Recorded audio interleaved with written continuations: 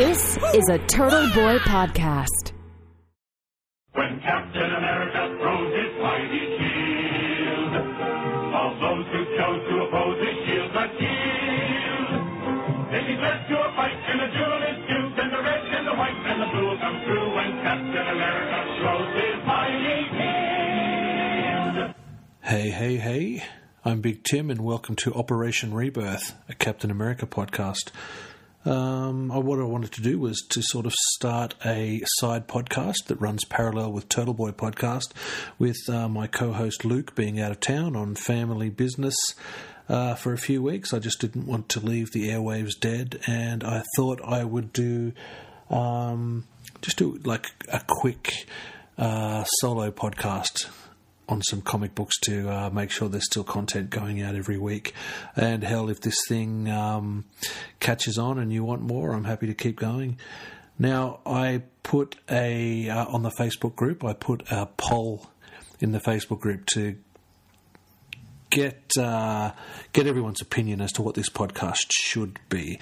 I had a couple of options. I thought with all the current casting information hitting the news from for the Disney Plus Moon Knight TV series, that maybe Moon Knight would be a great place to start. I also thought, unfortunately, with the passing of Chadwick Boseman, that maybe we could start looking at Black Panther. These are two characters that I'm familiar with, but not overly. You know what I mean? Like, I know who they are. I've seen them pop up in books, but I've never been a real hardcore fan enough to really know the ins and outs. And I thought it would be interesting to, learn about these characters along with you. But to be completely honest, Moon Knight, I decided to go against Moon Knight because there's a couple of Aussie guys who already do a Moon Knight podcast called Into the Night, KNIGHT. And look, I mean, we've already got a couple of Aussies talking about that, so why do you need me to talk, to discuss it with ignorance when you've got a couple of experts talking about it? So then I thought, okay, I'll go on to the Black Panther. And I actually started reading the very first issue that Black Panther turned up in, which was an issue of Fantastic Four. And look, I've got to be completely honest. I love Stan Lee for what he's created and how, you know, his characters and his universe, you know, affected me growing up. And you know, I can appreciate what he did, but I've got to be honest, man. That Fantastic Four comic was a slog to get through. I really didn't enjoy it at all. I mean, I'm sure it was big news back in the day, but by today's standards, it's hard to read. And those very early issues of Black Panther by Jack Kirby, look, they're beautiful to look at.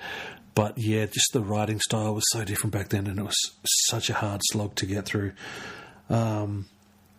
So what I decided I would do was I would go back and do some Captain America comics. Now, the difference with what I'm doing with Operation Rebirth is I'm not going back to the very start. I'm not interested in going, you know, hundreds and hundreds of issues that I'm not enjoying, which were, you know, the World War II comics, the propaganda stuff, and then the Kirby and Stan Lee and all those stuff written by legends. I'm not interested in doing that. So what I'm going to do is I'm going to start with where I started collecting Captain America, okay? And then each week we'll go on to the next issue from that, as I was not only learning about the character, but learning about comic books, because Captain America 365 was actually the very first, well, one of two of the very first comic books that I bought. A lot of you probably know this story already, but I'm from Canberra. And my grandparents live in Wollongong, which is a 2.5-3 hour drive away. And what we used to do is we used to spend our weekends with up at Nana's place in Wollongong. Beautiful beaches up there, really nice area. But 1989, that'll age me. 1989. My brother and I were up there and we had some pocket money. We went around to the corner store and look, obviously we knew what comic books were, but we weren't hardcore collectors. We weren't superhero guys, really. And we went around to the corner store and this shop had all this Marvel comics, DC comics and stuff everywhere. So I ended up spending my pocket money on Captain America 365 and Silver Surfer number 36. Now, I never kept up with Silver Surfer the way I did with Captain America. I don't think Silver Surfer is a character I personally really could relate to. So, I did get bored with him at times. I mean, again, the artwork was great, all that cosmic stuff. I've really enjoyed that cosmic stuff at times. But, someone like Captain America, what do you call it? A street-level hero. Even though he's sort of an upper-tier street-level hero, but he's street-level hero nonetheless. And that's sort of my stomping grounds. That's the kind of comics I enjoy. And look, and I've got to be honest that Captain America coming into my life at a young developmental age, I think we have... I can credit him. I've actually always credited Captain America... okay, let me rephrase. There's three men who I feel like have developed me into the man I am today. Okay, one of them's Captain America, one of them's my dad, and one of them is Jesus. Now, even though I'm not a believer anymore, I grew up in a Christian household. We went to church, all this sort of stuff, and I feel like like I said, I don't believe in Jesus as we were taught, but I think there's a lot of positive lessons you can learn, from the Bible and that. But then again, there's a lot of stuff we need to throw away. So throw away from that as well. So, but as far as Jesus being a man unless you've sinned. Yeah, whoever hasn't sinned, throw the first stone, that sort of thing. Forgiveness. He was about forgiveness. He was about putting himself on the line instead of selfishness. He would stand up for strangers. All this sort of shit. Which again, you could say about Captain America. But we'll get into that. But yeah, growing up, my dad was a very good man. I'm lucky that I've had a very good positive role model growing up. And Jesus, like I said, all the positive stories you can take from Jesus and the parables and the Bible and whatnot. And then, at 13 years old, stumbling across a character like Captain America, I really feel like these three male influences have really helped me develop into the man I am today. Anyway, look, that's just the quick background. I think that same weekend, I may not remember correctly, but I think my brother bought Incredible Hulk, a Peter David issue of Incredible Hulk, and potentially Wolverine or Punisher or something like that. And so, we went back to Nana's place and we read these comics. And, from that day on, I've been not only a Captain America fan, but a comic book fan, So what I'm going to do is I'm going to go through this one, Captain America 365. There'll be a link in the show notes where you can pick up a digital copy on the cheap, so you can sort of read along and we can discuss this comic. So grab a drink, guys, buckle in, and let's do this. Now, normally Turtle Boy Podcast is brought to you by whatever beer we're drinking. I'm just doing this at home by myself. I'm not drinking beer. What I'm drinking is soda water mixed with orange juice. So that's what this episode is brought to you by today. So cheers. Refreshing and probably one of the healthiest things I drink, which probably means nothing. Anyway, let's get into this comic. Captain America number 365. Now, this comic hit the racks in December of 1989. Okay, this cover, the cover is done by Kieran Dwyer. Now, the funny thing is, man, because you think about, growing up, and you think you remember things correctly. You think that it's all, you remember how it played out. Now, I always remembered this issue as being drawn by Ron Lim, which is incorrect. I always imagined it was Ron Lim, and I was on board as a Ron Lim fan from day one. But no, it wasn't. This first issue was done by Kieran Dwyer, and which is, look, there's some similarities there with Ron Lim's artwork, but it is actually very different at the same time. Okay. Now, what I want you to do now is have a think. Take yourself back to being a 13-year-old. I don't know what you were into back then. I was a 13-year-old Christian boy. I had probably just started discovering girls. And so I've got pocket money. I'm going to blow my pocket money. And I go to the comic book rack and I see this cover. Okay, Captain America. You've got this guy in red, white, and blue being punched in the mouth by a shirtless elf. Okay, because you've got the Submariner on the cover, and the Submariner's punching Captain America in the face, and there's the logo that says Submariner goes wild. And look, I don't know who these characters are. I don't know. I mean, all we would have known at the time was like what was on TV, which was like the live action Batman 66, live action Incredible Hulk, the live action Wonder Woman.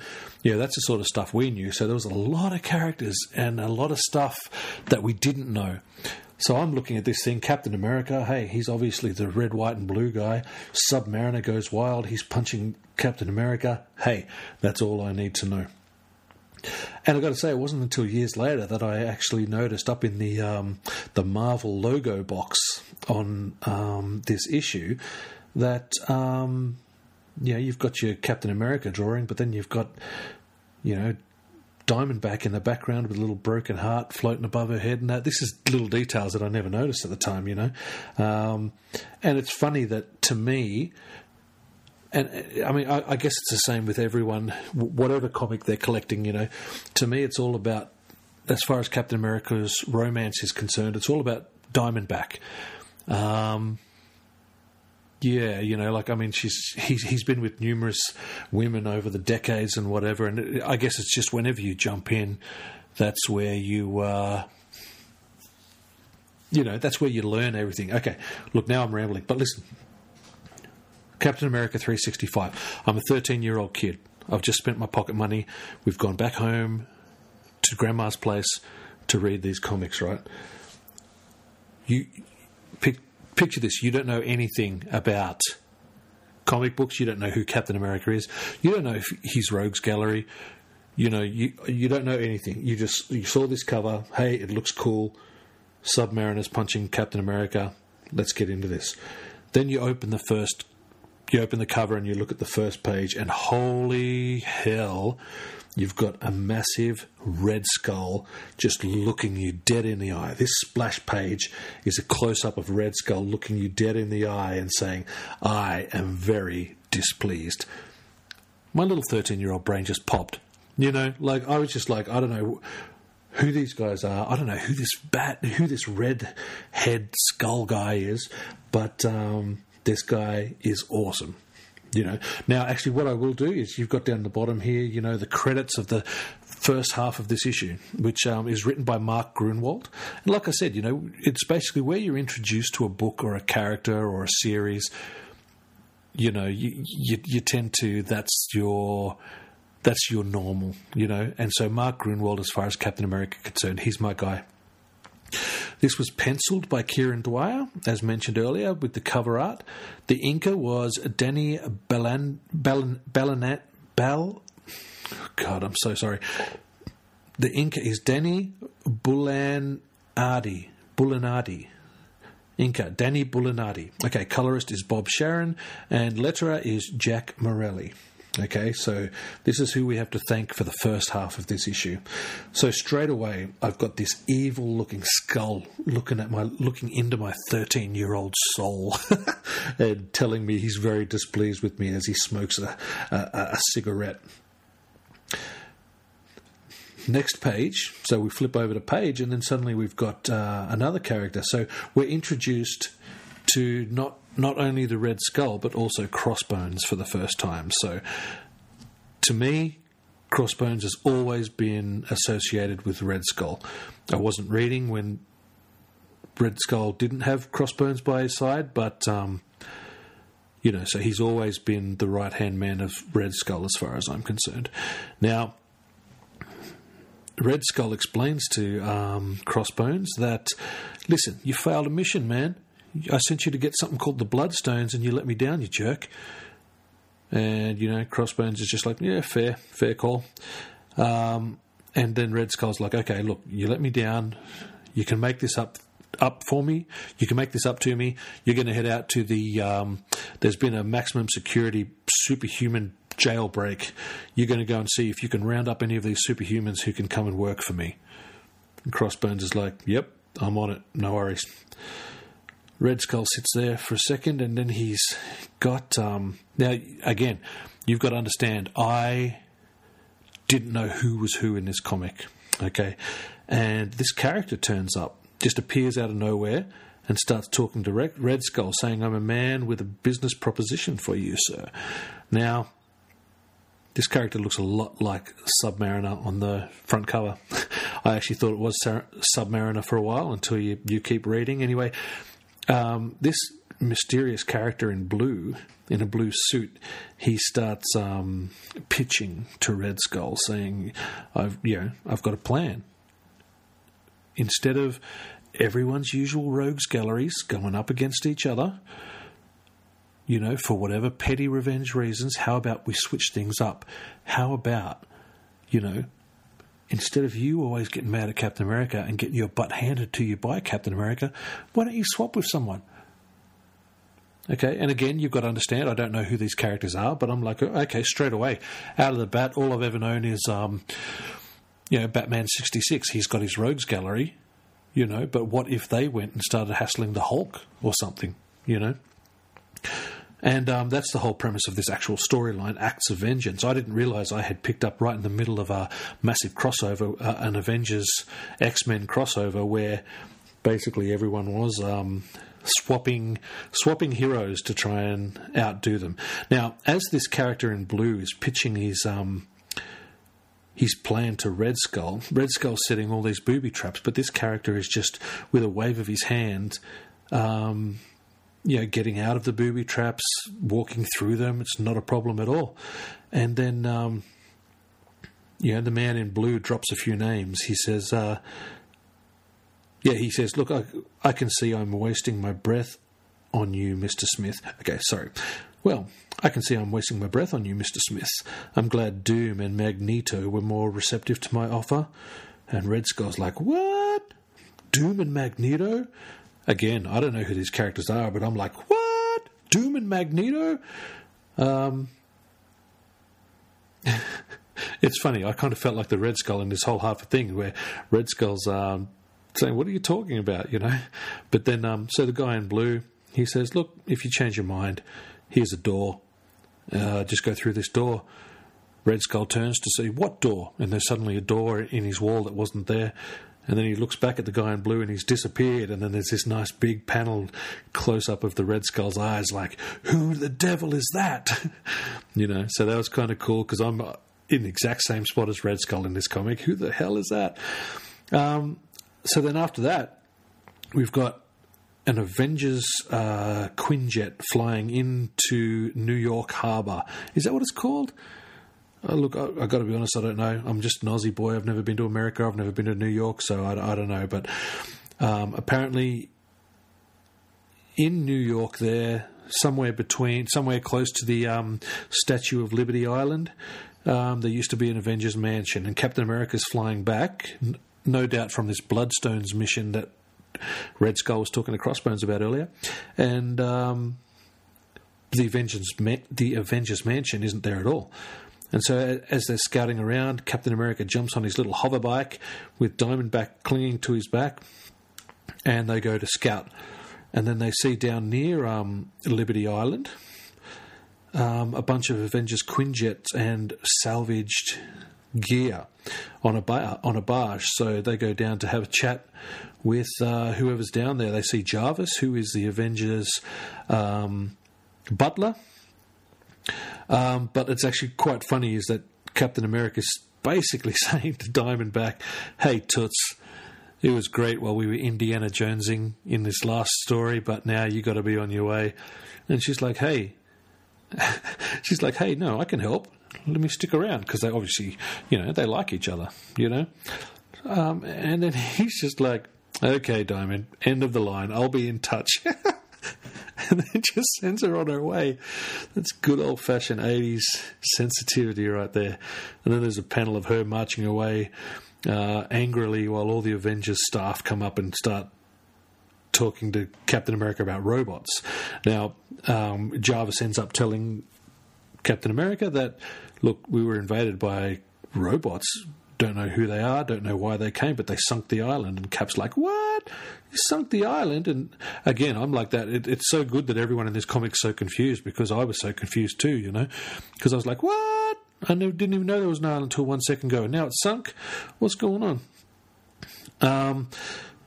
Then we jump to somewhere in the middle of the Atlantic Ocean, where we have our Submariner taking a bit of a swim through the ocean. But then he's stopped by a silhouette that says, Prince Namor, my name is unimportant. Sufficient. Prince Namor, my name is unimportant. Suffice it to say, I am a man of considerable power who has a proposition for you as one of the human race's most fearsome foes. So this is obviously the guy in blue now pitching to Submariner. This is where I realise, hang on, that's not the same guy. Because, the way they shade the character's hair, they've got blue hair, which is the shading of the black. So then I had to go back and read again, going, okay, so this guy isn't the Submariner who's pitching the Red Skull. Look, which was cool. Anyway, look, and what I love about this, and this has set a tone for my comic book reading forever, as far as characters who live underwater not being able to speak underwater. Okay, I've got this hang up. I can believe so much comic book stuff. I can believe, Silver Surfer flying through space. I can believe that a Green Lantern, covering himself in a green shell, he can breathe in space. I can believe so much stuff in comic books, but I cannot believe people just talking underwater. Okay, and I truly do believe that this page is where that attitude comes from, because the character's just basically like, as the character's speaking, Submariner's actually, his internal monologue is, look, I don't know who that character was, nor how he found me, nor how he can make himself heard down here. Science. Have you ever tried talking underwater? You can't, your vocal cords can't do it. Anyway, and I know we're talking about superpowers, we're talking about Submariner can breathe underwater, we're talking about, Captain America and all these heroes and whatnot, Red Skull, Magneto, Doom and all that, but this is one thing I just can't get past, where I'm like, science does not let us talk underwater. And I actually really feel like I owe that to Mark Grunwald. Anyway, then we flip to the next page, and Crossbones has actually grabbed some character called Basil Sandhurst, alias the Controller. Now again, I got no idea who this guy is, but Crossbones has managed to get him. And he's obviously one of these characters that have done this maximum security jailbreak. So, Crossbones messages Red Skull and says, look, hey man, this is the guy I got. Would you be interested?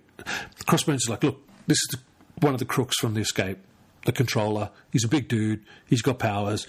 Do you want to... is he good enough? Excuse me. And then Red Skull's like, hey, yeah, fair enough. Let's hire him. And so as far as I'm concerned, now Red Skull has two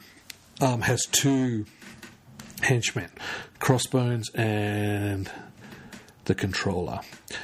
Then we cut to the middle of the night, and Submariner's turning up to where the Avengers Mansion should be, the Avengers Island should be, and Fair enough, Avengers Island is sunk. And so Submariner's having a bit of a drift through, and then as he goes into the Avengers headquarters, bam, he is ambushed by the controller, and the controller slaps a controlling disc to the back of Submariner's neck.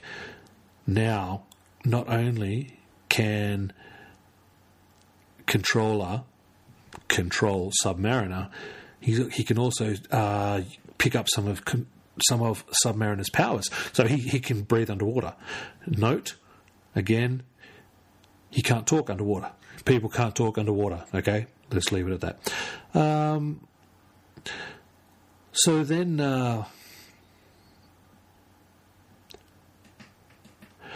Captain America hears that Submariner's in the area, and he jumps on his little hover bike again, and he's off, let's go see if we can find Submariner. And then, dash! And man, I love the onomatopoeia of fighting in comic books. It's my favourite.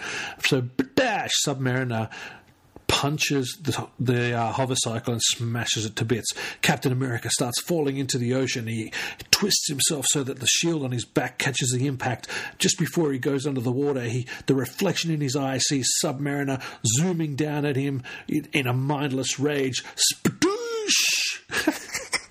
Spadoosh! And then Submariner drives Captain America deep into the ocean. Captain America's like, he's taking me down fast, too deep, time to try something, anything. And he tries to do a karate chop on Submariner's throat. But he couldn't quite get him. Look, he hits him hard enough to stagger him, but not enough to take him out of action. And Captain America starts to swim for the surface because he's running out of air. All the time, no one's talking underwater, guys. They're thinking, but they're not talking. He starts swimming up to get some air, and Submariner grabs Cap by the ankle. Oh, man, what's going on? Captain America's wondering what his old friend Submariner has gone so crazy for. He hits Submariner in the hand with his shield and swims up to the surface. He has recognized now that there's a controller disc on the back of Submariner's neck, but the controller has never been able to actually control someone to this extent before. Captain America bursts out of the surface of water and takes a big gasp of air. He made it to Liberty Island. But where's Splash? Submariner's there already. Batam! And he smashes Captain America against the wall. Submariner just won't. He's relentless. He's a mindless animal. And he's coming after Captain America again. Captain America's staggered after hitting the wall. Batank! And then he can hear the whistle of air that is Submariner flying closer. And he jumps out of the way, and Submariner smashes the wall. Batrack! Look, man, for a 13-year-old kid, man, this stuff was incredible. It was breaking my mind, man. And, the whole way Captain America is saying, I'm so outclassed physically by Submariner.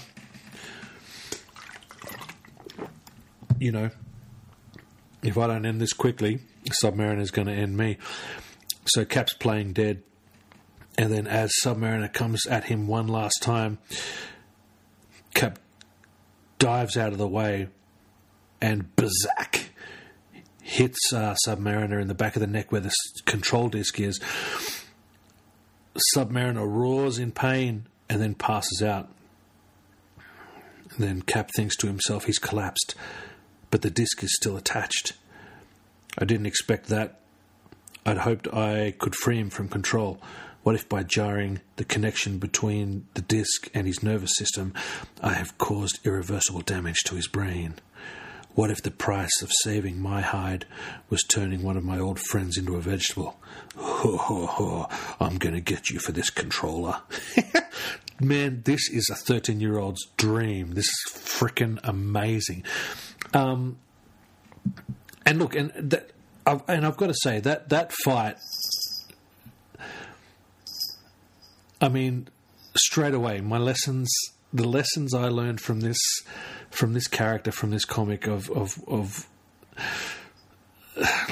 for lack of a better word, of what it means to be a man. It started in this comic, man. Captain America, he's outclassed in this fight, and he knows something's up, and he knows he's outclassed physically, all right? But he doesn't give up, and we'll see this time and again. And it's an ongoing theme as far as I'm concerned in Captain America, is that he's a strong dude. He's stronger than your average human, but the foes he goes up against are way above him power level. But he's just got a heart that won't quit. He's got, like my dad used to say, it's not the size of the dog in the fight, it's the size of the fight in the dog. I'm sure that's not politically correct talking about dog fights these days, but just Cap. One thing about Cap is that he's always thinking, and he doesn't back down. And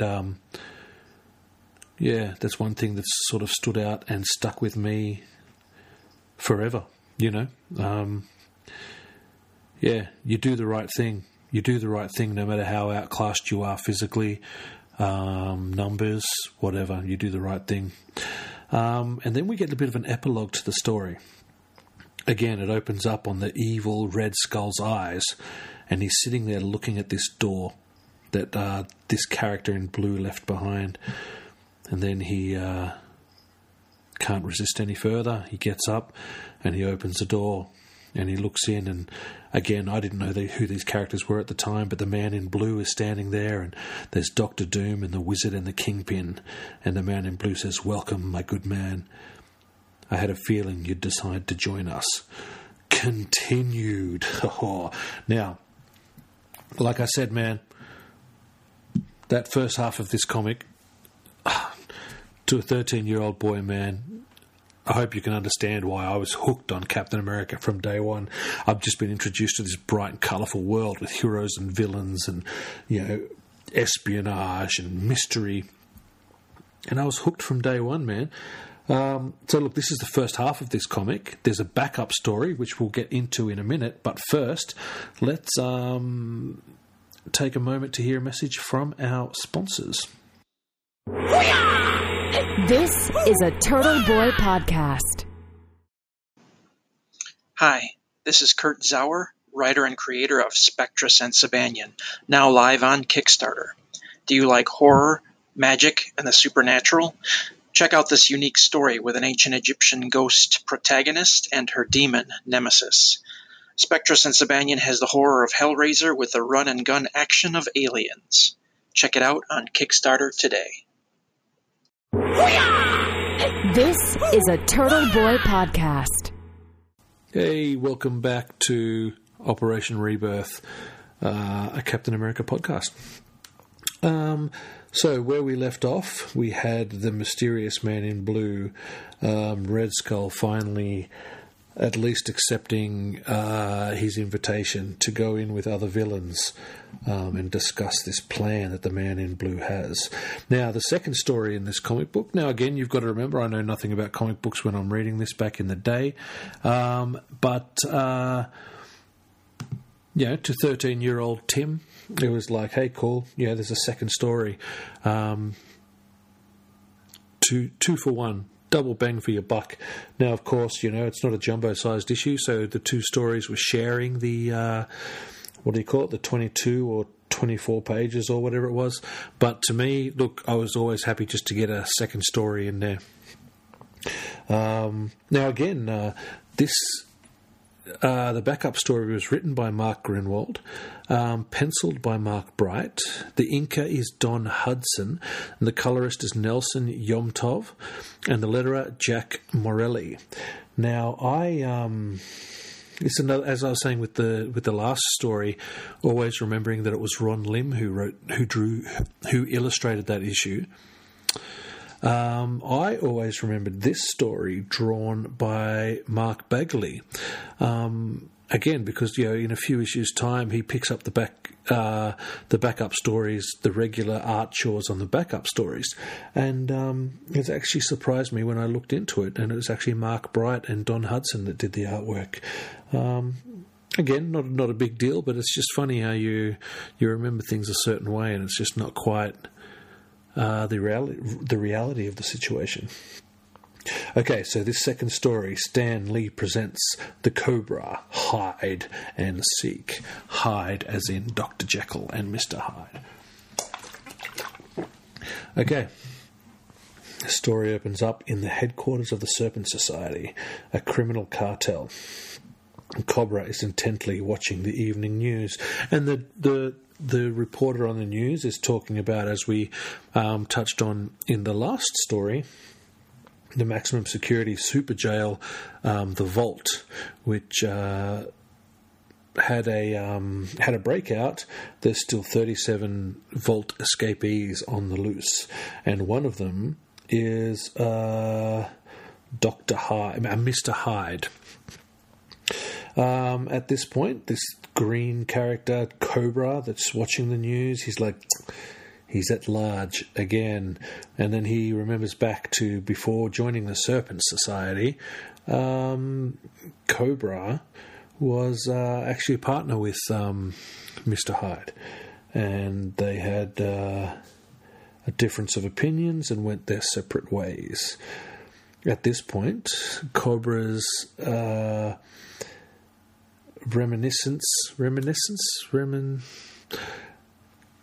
At this point, Cobra's memories are interrupted by a puff of smoke and a character stepping out of the smoke. This character's dressed in white, and he has an awesome Dick Tracy helmet on, and a helmet hat, and Dick Tracy fedora hat on, and he catches Cobra by surprise, and then it turns out that this man in white is actually the man in blue from the last story. So it's kind of cool, like I was enjoying two stories, but already they were setting up this Marvel universe that was tied together, that the incidents that were happening in one story were tied to another story, even if the characters, you know what I mean, like at this point Cobra and Captain America weren't going to butt heads over the things over these two separate stories, but at this point they were both feeling the effects of what was going on in the larger Marvel universe, Anyway, this man in white with the white fedora, he basically pitches Cobra on the same thing, just saying that you villains, you go up against a hero, and the hero beats your ass, and then next thing you're going back after that same hero again because of vengeance and anger, and the hero just beats your ass the whole time because he knows how you operate. Well, I have this plan to swap you villains taking on the heroes you usually take, so the heroes won't be prepared for your shenanigans. A Cobra is a little bit like Red Skull at the time, and he says, look, I don't know what you're talking about, get out of here. And so this man in white vanishes. Next thing, we have a scene where Cobra has called together the Serpent Society. And again, you've got to remember, to 13-year-old Tim, the Serpent Society's badass, man. It's a whole gang of supervillains. Up until now, we've seen the Red Skull, and he's got a sidekick. He's got a henchman, and he's hired another henchman. Man, that's all I know about supervillains at this point. My experience of supervillains is Batman 66, where Joker has Joker henchmen, Catwoman has Cat henchmen. Everyone has their own, two sidekick henchmen type things. Red Skull has Crossbones. Made perfect sense to me, But now, this is the first time that I'm actually seeing a cartel of supervillains, working as a massive, almost corporation or co-op, if you will, So anyway, Cobra's there saying, look, as the leader of the Serpent Society, we need to see how, whoever this character was, how did he get in here? It's not going to be good enough if we, have to move bases again because the bloody security is not good enough around here. So I want you to get on it and find out. That's it. Dismissed. Get out of here. And the next panel, as the Serpent Society is starting to go about their business, Cobra talks to his right-hand man, Bushmaster, and he says, look, I've got to get out of town. I've got something to take care of. You're in charge till I get back. And then we follow Cobra as he's preparing to take off and, on his personal mission. And, look, this really sort of stood out for me. the villain, Cobra, he's very, basically, not insecure, but, well, he is. He's insecure about his place as leading at... He's insecure about his position of leading the Serpent Society because he knows that Mr. Hyde has always been something that he's sort of run from, that he's never stood up to. Okay, and so he's doing all this internal monologue stuff about all that, and he won't ever be able to really consider himself the right person to lead the Serpent Society, or never be taken seriously as an A-list supervillain unless he faces his fear, unless he faces Mr. Hyde once and for all, and once he can break through his fear and face Mr. Hyde, then he'll be on the level of someone like Dr. Doom or the Red Skull or Magneto. And then he shoots off in his Cobra jet, just like Batman's Batjet, but evil. And then the next page, we get a page, 6-panel page, but with no dialogue, which is cool. Sometimes the character's always narrating what they're thinking while they're doing it, but this just show don't tell sort of thing. I start to learn as a first time comic book kid what exactly some of Cobra's powers are. Because he goes over to this tiny chimney and not only contorts, but he must have some sort of rubber bones or something, because he climbs down this chimney and his body shouldn't be able to fit. You know what I mean? So he obviously can, I don't know, rubberize his body or something. Like an octopus. You know how an octopus can just the size of an American dollar or an Australian 50 cent, an octopus can just collapse its body and go through like that. Well, this is kind of what Cobra's powers are at this point. Not his only powers, but that's what I noticed in this story anyway. And he climbs out a boiler in the basement, sets a bomb, climbs back into the boiler, jumps into the Cobra jet, and again, some of my favourite oh Jesus, it's late. It's onomatopoeia. One of my favourite things about comics back in the day is the onomatopoeia. So a badoom, and this warehouse is exploded by Cobra. Then the next page, we have we see again visually. We don't need to be told, but we learn more about Cobra's powers in that he's clinging to the wall, a la Spider-Man. And he's just basically saying to himself, it says, several hours later, and he's just thinking to himself, I've blown up all of Hyde's hideouts,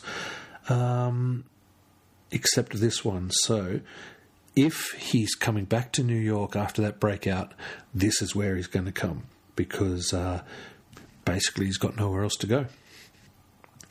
Next thing, the door flies open, and someone that looks a lot like Mr. Hyde, but scrawny, busts through, and he's raging. He's like, the first word he says, "Puffa!"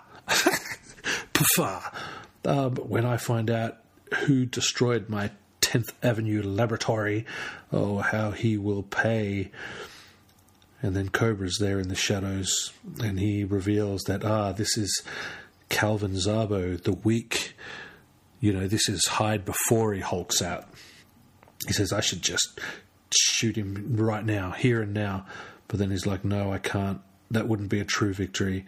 Kind of like on Cobra Kai. It's like, do you want to kill the sick monkey, or do you want to kill the strong lion to prove you're better? Cobra Kai. I just made a connection. Cobra Kai. Anyway, don't mind me. It's late. And so he decides, no, I can't just, take Zabo out. I need to take Hyde out. And so he hollers out, hey, I did it. It was all my handiwork, Hyde. And then Zabo hulks out to be Mr. Hyde, and he says, that's it, you little worm, I'm going to squash you, and blah, blah, blah, blah, blah, blah, blah. And, and then you've got Cobra sitting there being like, okay, I'm going to take this guy, got to fight this guy, see how this goes, see if I'm truly worthy to be a super villain. And then this next issue, High Snakes. Yeah, see what they did there? A pun. High snakes. Mm-hmm. And, yeah, so basically, guys, that was my first experience in Captain America, and that was my first experience in the Marvel Universe. Captain America number 365. And I got to say, man, I enjoyed it. As I said, I became a lifelong Captain America fan, a lifelong Marvel fan, and a lifelong comic book fan after this single issue, and we'll go into, the next issues and, how my love of comics and Captain America and, Marvel sort of built on top of that sort of thing. And yeah, so look, that's it for this week, guys. Next, look, I don't know when I'm going to drop a next episode. I might even drop it just in another couple of days. I might even... it might even be more than weekly until Luke gets back, just to fill the airwaves with something a bit different. So next time we'll be listening to Captain America 366, which continues on this Acts of Vengeance story, both with the Red Skull and Captain America in the start, and the backup story with Cobra versus Mr. Hyde. So yeah, guys, look, that's it for now. If you want to, hit me up on social media, I'm Big Tim Styles, Stiles, on both Twitter and Instagram. Yeah, we've got a Turtle Boy Facebook page. The link will be in the show notes. And yeah, so that's about it, guys. So listen, thanks for listening to this podcast. Let me know, what you liked, what you didn't like. Let me know if I made some mistakes. If you know a bit more about Captain America than I do, fantastic. Get in contact and let me know. I'd love to hear from you. And listen, if you enjoy me doing these solo Captain America podcasts, I'm happy to keep doing them. So anyway, guys, that's it for this week. Whatever app you're on, rate and review us. That sort of thing. All the stuff every podcast says. Anyway, guys, thanks for listening and be good to each other, eh? This was a Turtle Boy podcast.